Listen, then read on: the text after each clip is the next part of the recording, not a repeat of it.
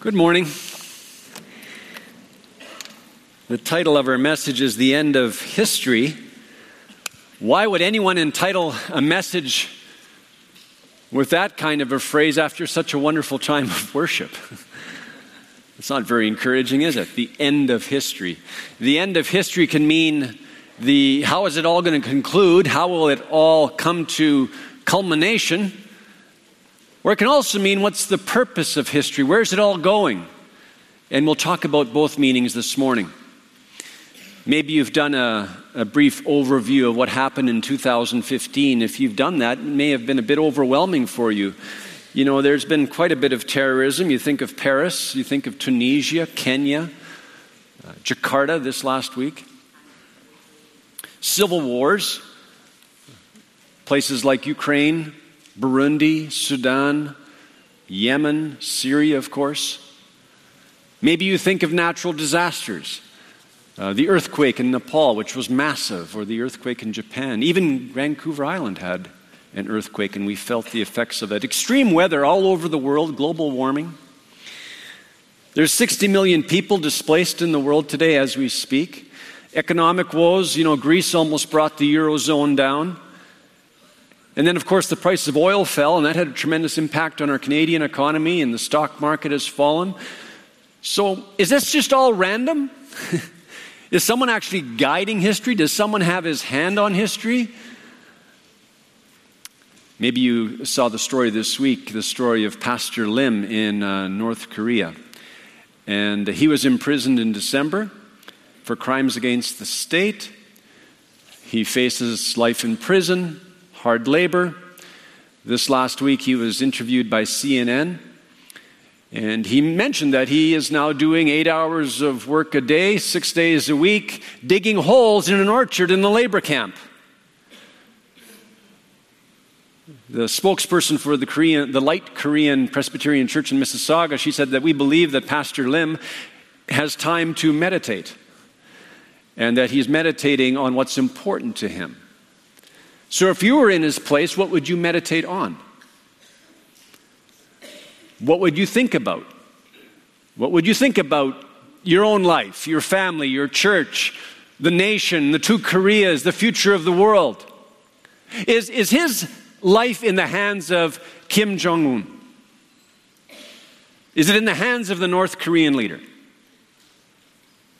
Or is it in the hand of another? In whose hand is history? In whose hands do we rest? Does someone have his hand on your life or on my life? Where's this all going? What's it all about? Well, I believe today's text will help us answer those questions. Let's pray. Father, we thank you for just a wonderful time of worship in your presence. Thank you for the truths that we were able to sing. Thank you for giving us life. Every breath depends on you. And I thank you, God, that you have revealed yourself to us in Jesus. Thank you for giving us your word. And I pray again, Lord, that you would teach us. As you taught your first disciples, Jesus, teach us today by your Spirit. May we understand your word. May we know how to apply it to our lives. May only your word, your truth remain with your people. May nothing I say stray from your word. It's your truth, Lord, that will free us, that will make us like you. And so, Lord, I pray that you would encourage your people, strengthen them, spur them on. For your glory, Jesus, I pray. Amen. So we're in Daniel chapter 2, and if you've got the English Standard Version, then it's page 738.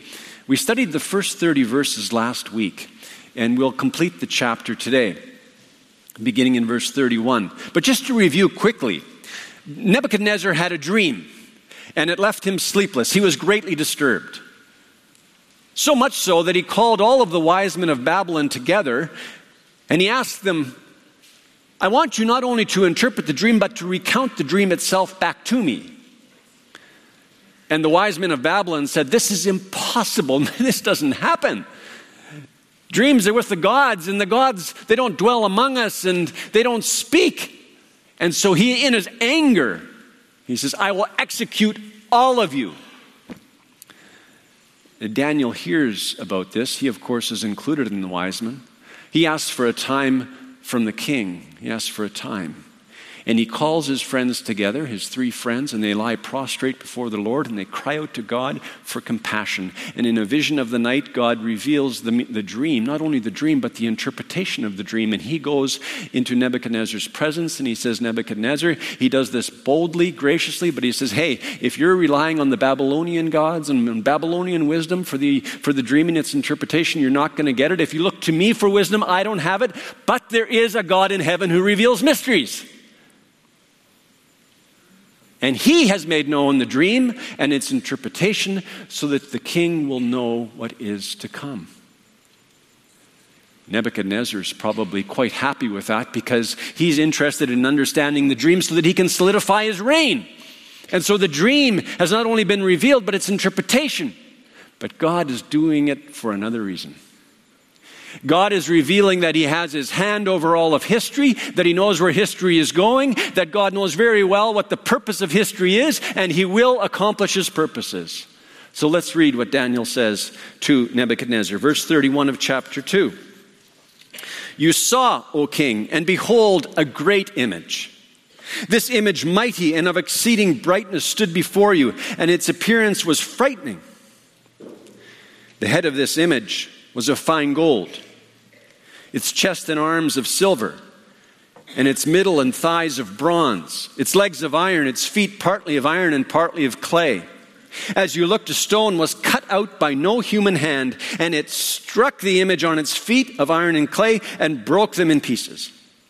Then the iron, the clay, the bronze, the silver, and the gold all together were broken in pieces and became like chaff of the summer threshing floors, and the wind carried them away so that not a trace of them could be found. But the stone that struck the image became a great mountain and filled the whole earth.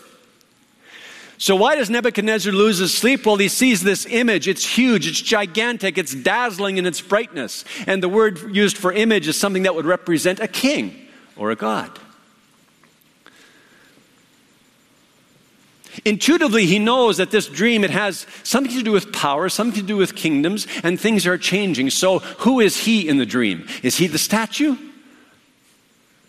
Is he the gold?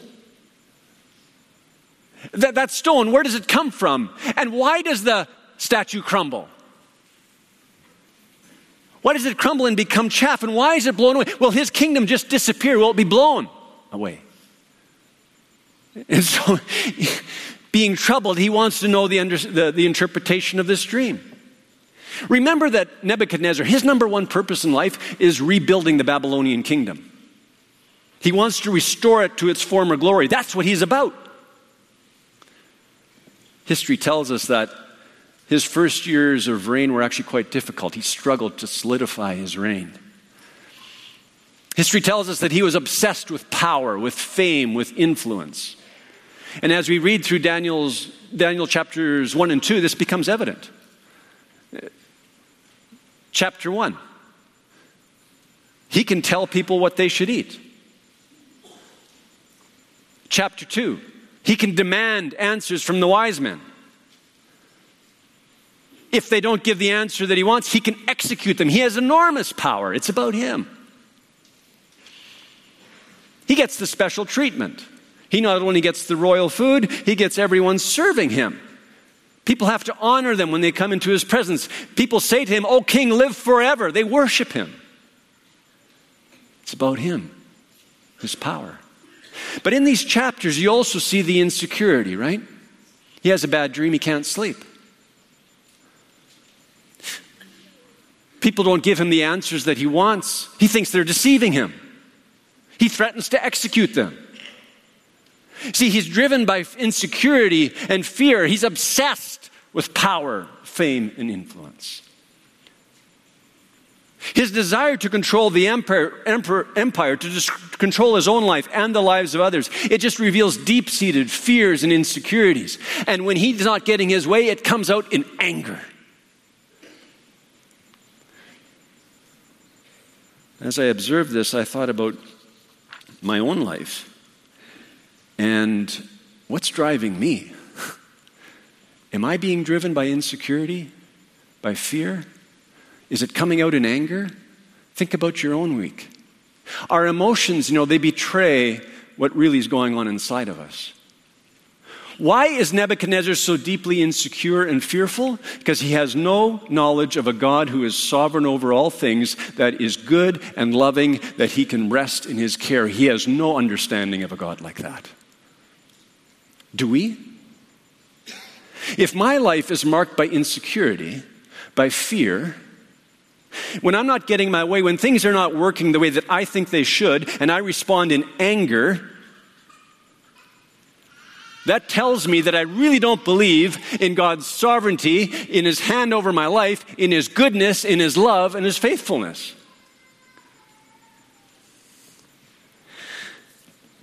Daniel goes on, verse 36. This was the dream. Now we will tell the king its interpretation. You, O king, the king of kings, to whom the God of heaven has given the kingdom, the power, and the might, and the glory, and into whose hand he has given, wherever they dwell, the children of man, the beasts of the field, and the birds of the heavens, making you rule over them all. You are the head of gold. Another kingdom inferior to you shall arise after you, and yet a third kingdom of bronze, which shall rule over all the earth. And there shall be a fourth kingdom, strong as iron, because iron breaks to pieces and shatters all things. And like iron that crushes, it shall break and crush all these. And as you saw the feet and toes, partly of potter's clay and partly of iron, it shall be a divided kingdom. But some of the firmness of iron shall be in it, just as you saw iron mixed with the soft clay. And as the toes of the feet were partly iron and partly clay, so the kingdom shall be partly strong and partly brittle. As you saw the iron mixed with soft clay, so they will mix with one another in marriage, but they will not hold together, just as iron does not mix with clay. And in the days of those kings, the God of heaven will set up a kingdom that shall never be destroyed, nor shall the kingdom be left to another people. It shall break in pieces all these kingdoms and bring them to an end, and it shall stand forever. Just as you saw that a stone was cut from a mountain by no human hand, and that it broke in pieces the iron, the bronze, the clay, the silver, and the gold. A great God has made known to the king what shall be after this. The dream is certain, and its interpretation sure. So the God of heaven, the all-wise, the all-powerful one, he has given something to Nebuchadnezzar. Remember that word gave. The Lord gave King Jehoiakim to Nebuchadnezzar. The Lord gave Daniel favor and compassion. The Lord gave Daniel and his friends wisdom and knowledge. Things have come from the Father's hand. Nebuchadnezzar doesn't realize it, but actually the kingdom, the power, the might, and the glory, the children of man, the beasts of the field, the birds of the air, these have been given into his hands by the Father. Nebuchadnezzar thinks it's him. His kingdom now stretches from Elam, that's modern-day Iran, all the way to Egypt. It's a massive empire. His city, the city of Babylon, is the most impressive city in the world. The largest city that has ever been in all of history. It's surrounded by walls. It's fortified, massive gates dedicated to different gods. There's all kinds of temples, scores of temples in his city to different gods. He's built a bridge that spans the Euphrates River. So now the city is on both sides of the river. One of the 7 wonders of the world is in his city, the Hanging Gardens. Unshakable kingdom. Impressive kingdom. What he doesn't understand is that God has given this to him. God in his sovereignty grants authority to human beings to govern people and steward the earth. God grants authority to human beings to govern people and steward the earth. That has been since Adam. That was true for Nebuchadnezzar. It's true for us. We have all been given something to steward, something to govern.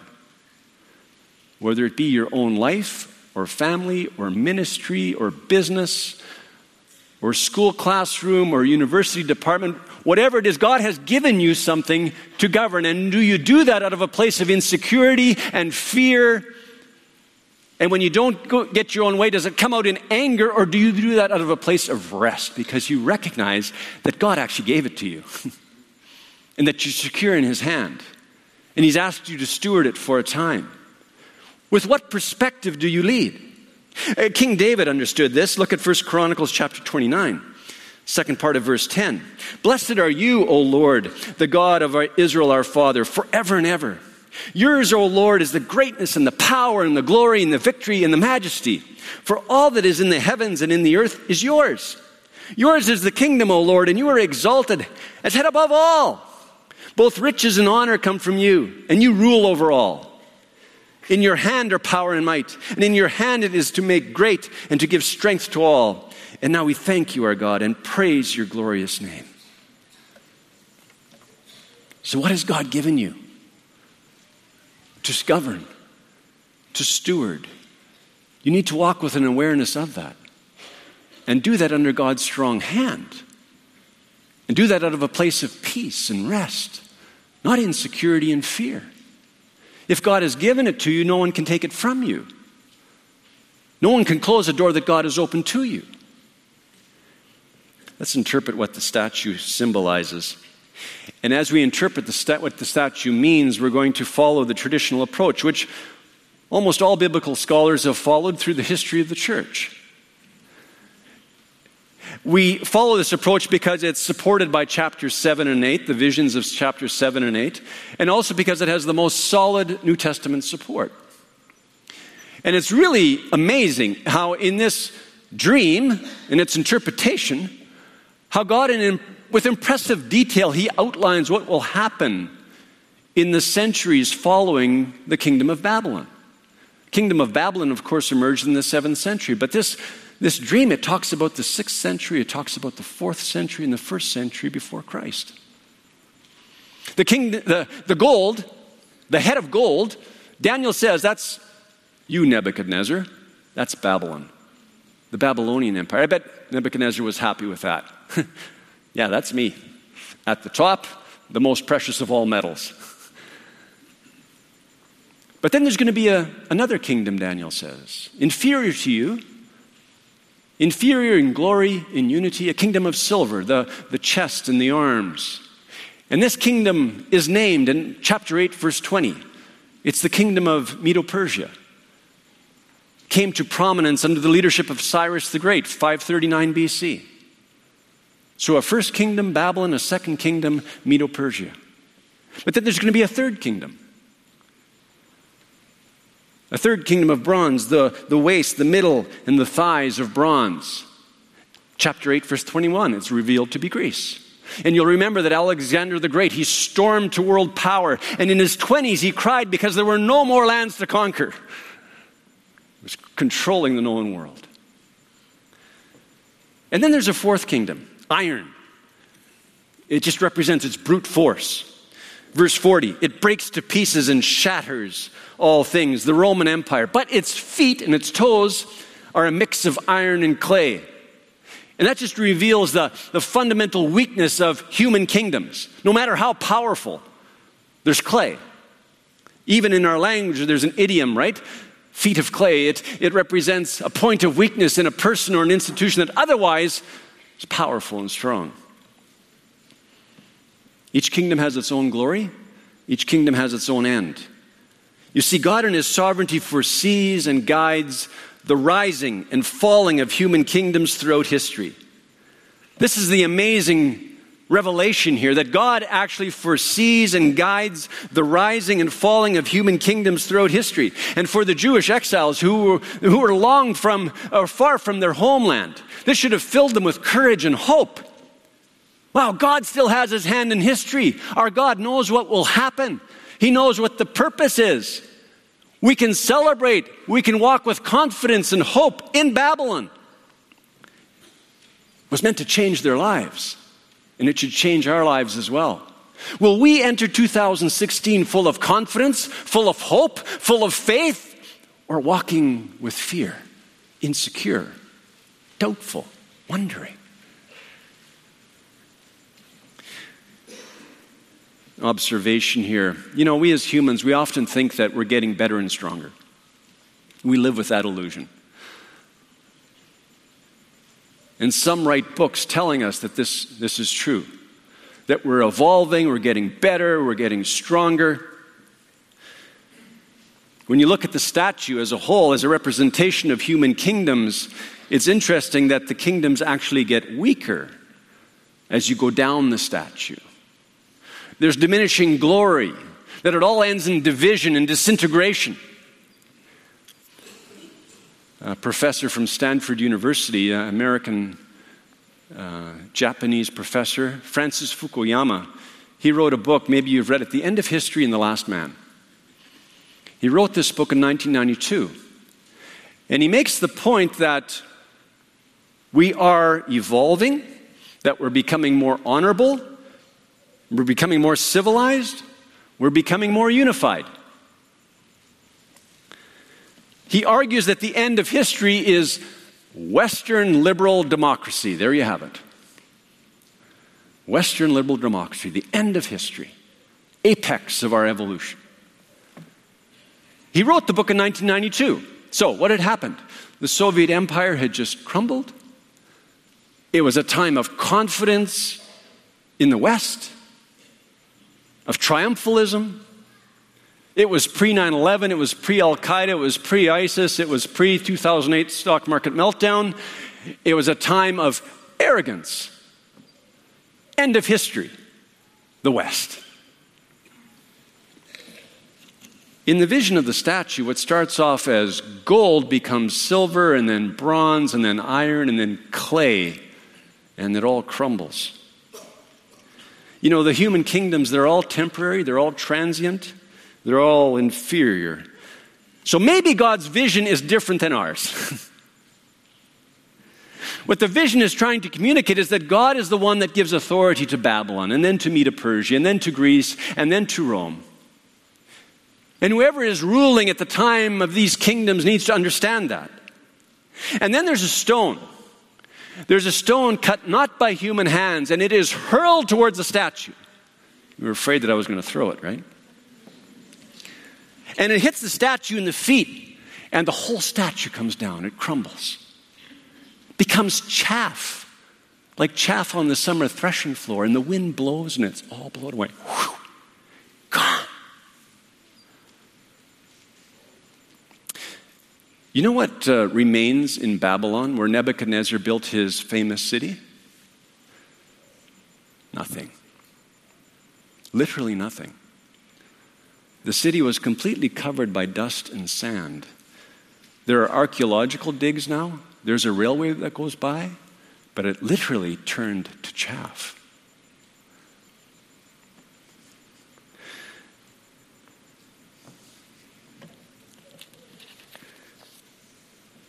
So what kind of kingdom is this that God's building? What's God building? What is that stone and that mountain?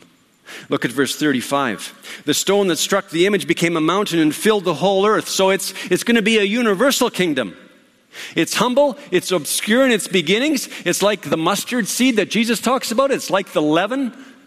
It spreads, it grows, it fills the earth. It's universal.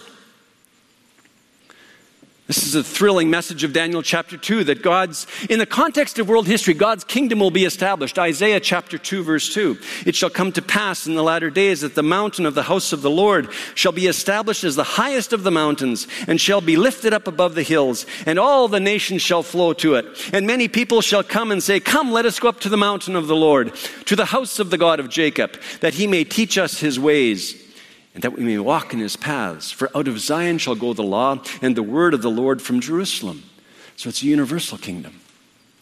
And then secondly, verse 44 of Daniel 2, the God of heaven will set up a kingdom. This kingdom, it doesn't come out of the toes of the statue. It doesn't evolve out of the human kingdoms of the world.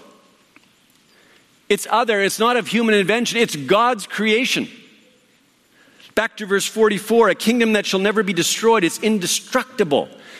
It reminds us of Hebrews chapter 12, verse 28. Therefore, let us be grateful for receiving a kingdom that cannot be shaken. No earthquake can shake it. Verse 44, it shall break in pieces all these kingdoms and bring them to an end. It's all victorious. It will shatter all things. And verse 44, it shall stand forever. It is eternal. So God has revealed something to us. God in his sovereignty has revealed the purpose of all things, the establishment of his eternal kingdom. He revealed that 2,600 years ago. It was true then, it's true today. It's for his glory.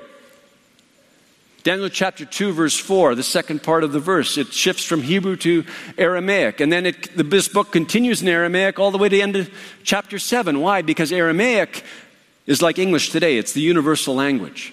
And God wants all people to understand. Get the message that he's establishing his kingdom. What's the stone? What's the stone that's hurled? There's a messianic psalm, Psalm 2, verse 8. Ask of me, and I will make the nations your heritage, and the ends of the earth your possession. You shall break them with a rod of iron and dash them in pieces like a potter's vessel. You see, the stone is Jesus. The stone is Jesus. And when he hits the feet of the statue, the kingdoms crumble. And his kingdom emerges, and it's established forever. Luke chapter 19. Jesus enters Jerusalem on a colt. He enters Jerusalem on a colt, and the people, they sing. They praise him. They sing, "Blessed is the King who comes in the name of the Lord. Peace in heaven and glory in the highest." And after that entry into Jerusalem, he weeps over Jerusalem. He weeps over the city. He goes into the temple and he cleanses it and says, "This is to be a house of prayer. You've made it a den of robbers." The religious leaders, they see what Jesus is doing, and they say, "By what authority do you do these things? Who are you to enter Jerusalem on a colt and receive praise? Who are you to cleanse the temple?" And Jesus responds with a parable. He tells a story. Parable of the tenants. There's a vineyard. And the owner of the vineyard, he leaves the vineyard in the hands of some tenants, some renters. And they are to pay rent, send produce to the owner. But they refuse to pay. So he sends some messengers to get the rent. They beat those messengers and chase them off. So the owner thinks, okay, I'll send my son. They'll respect my son. So the owner sends his son, and they do the unspeakable. They kill his son. So the owner of the vineyard, he destroys the tenants and gives the vineyard to others. At the end of that parable, Jesus quotes Psalm 118, verse 22. The stone that the builders rejected has become the cornerstone. And then immediately he goes to the end of Daniel chapter 2, and he says, everyone who falls on that stone will be broken to pieces, and when it falls on anyone, it will crush him. And the religious leaders, they understand, they perceive that Jesus is talking about them, and they want to grab Jesus. Jesus doesn't allow it at that moment, but he faithfully goes to the cross and he dies. He dies for the sin of human pride, of human rebellion, all of the sins of Babylon. He takes the sins of Babylon upon himself, dies in our place, pays the price. And 3 days later, he rises from the dead to reign forever, to establish his kingdom. The religious leaders, for them, Jesus is a stumbling stone. And their kingdom is broken to pieces. Why doesn't the vision refer to empires after the fourth kingdom? Why doesn't it talk about a fifth kingdom, a sixth kingdom, a seventh kingdom, an eighth kingdom? Why does it end with a fourth? Well, for God, the decisive moment in history, it's the moment when Jesus gives his life, his death and resurrection. At that moment, the kingdom of God is inaugurated, and it continues to grow and will fill the whole earth. And so for God, from his perspective, there only is one kingdom, the kingdom of his Son. Amen? And if we're followers of Jesus, then we're a part of that eternal kingdom. See, for God's people, this is a day of rejoicing, a day of hope, a day of confidence. Listen to these verses often quoted by Jesus. Back to Psalm 118, verse 22. The stone that the builders rejected has become the cornerstone. This is the Lord's doing. It is marvelous in our eyes. This is the day that the Lord has made. Let us rejoice and be glad in it. And so these last days are God's days.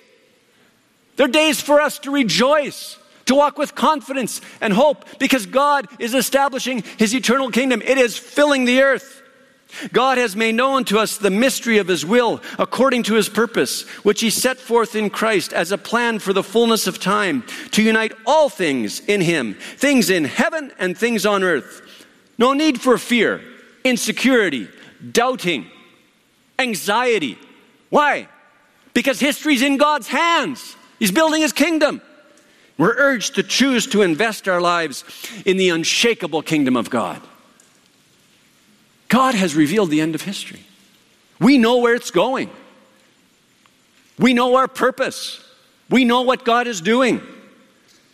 And so we don't invest in the chaff-like kingdoms of this world. What are we investing in? I've been asking myself this question this week. What am I investing in? Am I investing in things that will remain forever? Things eternal? Love for God, love for people. Am I investing in the eternal kingdom? Or am I investing in things that will be blown away? One of the indicators is what we lose sleep over. Why did I lose sleep this week? Why did you? What bothers us? What concerns us? Let's choose the kingdom of God. What was the message to Nebuchadnezzar in Daniel 2? Well, the kingdom had been given to him by the God of heaven. And he was to rule well, steward what God had given him. He was to worship God.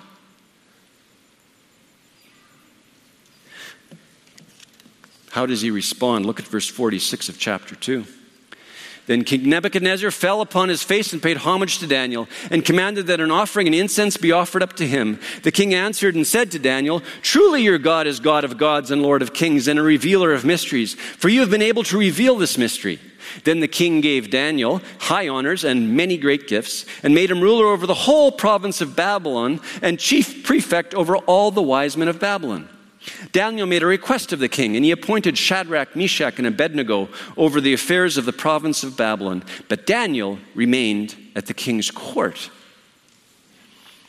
Nebuchadnezzar, he falls prostrate, makes a sacrifice. He worships the God of Daniel. Says, hey, God of gods, Lord of kings, revealer of mysteries. Keeps his word, honors Daniel, gives him the whole province of Babylon. Daniel thinks of his friends, probably because they're his friends, and secondly, because they were with him praying for the revelation of the mystery, and so he remembers his friends, and they are honored as well. So my question is, has Nebuchadnezzar now converted? Is he now a worshiper of the only God, the God of Israel? No. He had his moment of worship, his moment of awe. He was happy to put Yahweh on the God shelf among all of his other gods. He's a polytheist. He worships many gods. How do we know that? Well, in chapter 3, he's already building a statue to himself in his kingdom, a big gold statue. And God will continue to do his work in Nebuchadnezzar's life, but at this moment, he has not yielded his life to God, the true God, the God of Israel. Why are we sometimes like Nebuchadnezzar? Why are we prone to put ourselves at the center, to worship ourselves? The humanist Ludwig Feuerbach, he wrote this a few centuries ago. Man is man's God. The beginning, middle, and end of religion is man. It's kind of brutal, isn't it? Except by the grace of God, we live that. We live life thinking that it's actually about us and about the things that we're going to build in this life. We think that's what it's about. That's our purpose. The Times, a newspaper in London, they threw out a question a number of years ago. And the question was, what's wrong with the world? There's a good coffee time question, right? So what's wrong with the world? And G.K. Chesterton, he is a British philosopher, writer. He wrote to the Times, and this is what he wrote. Dear Sir, I am. Yours faithfully, G.K. Chesterton. And he's right. I am. You are. We're self-centered. We put ourselves at the center. And we're building our own stuff, and we compete with each other to build our own stuff, to build our kingdoms. That's why Jesus came. That's why he died, because we'd never save ourselves. We wouldn't figure it out. We're too blinded by our own selfishness. That's why Jesus died and took the sins of Babylon upon himself, our sins. As Peter proclaims, Acts chapter 4, this Jesus is the stone that was rejected by you, the builders, which has become the cornerstone. And there is salvation in no one else, for there is no other name under heaven given among men by which we must be saved. Jesus and Jesus only. Now, we can walk out of here and choose to continue to live for ourselves. We have that choice. We can continue to build our own kingdoms. God will give us a time to do that.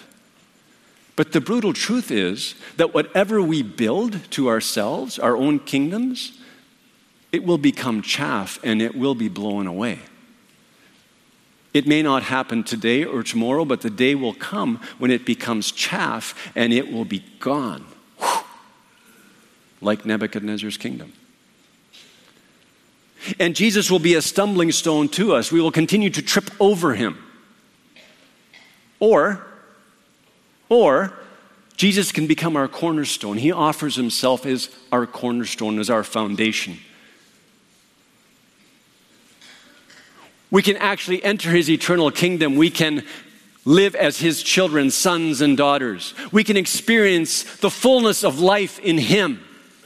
He gave his life so that we might be free from the sins of Babylon, so that we could walk in freedom for his glory. You see, by the vision, we're urged to choose the King of Kings. And that means complete surrender to Jesus. So I ask myself, I ask you, what needs to topple in our lives so that Jesus might be Lord over our lives? So that he might truly reign as King of Kings. His kingdom has already been inaugurated. His kingdom is being built. His kingdom will last forever. He will reign forever.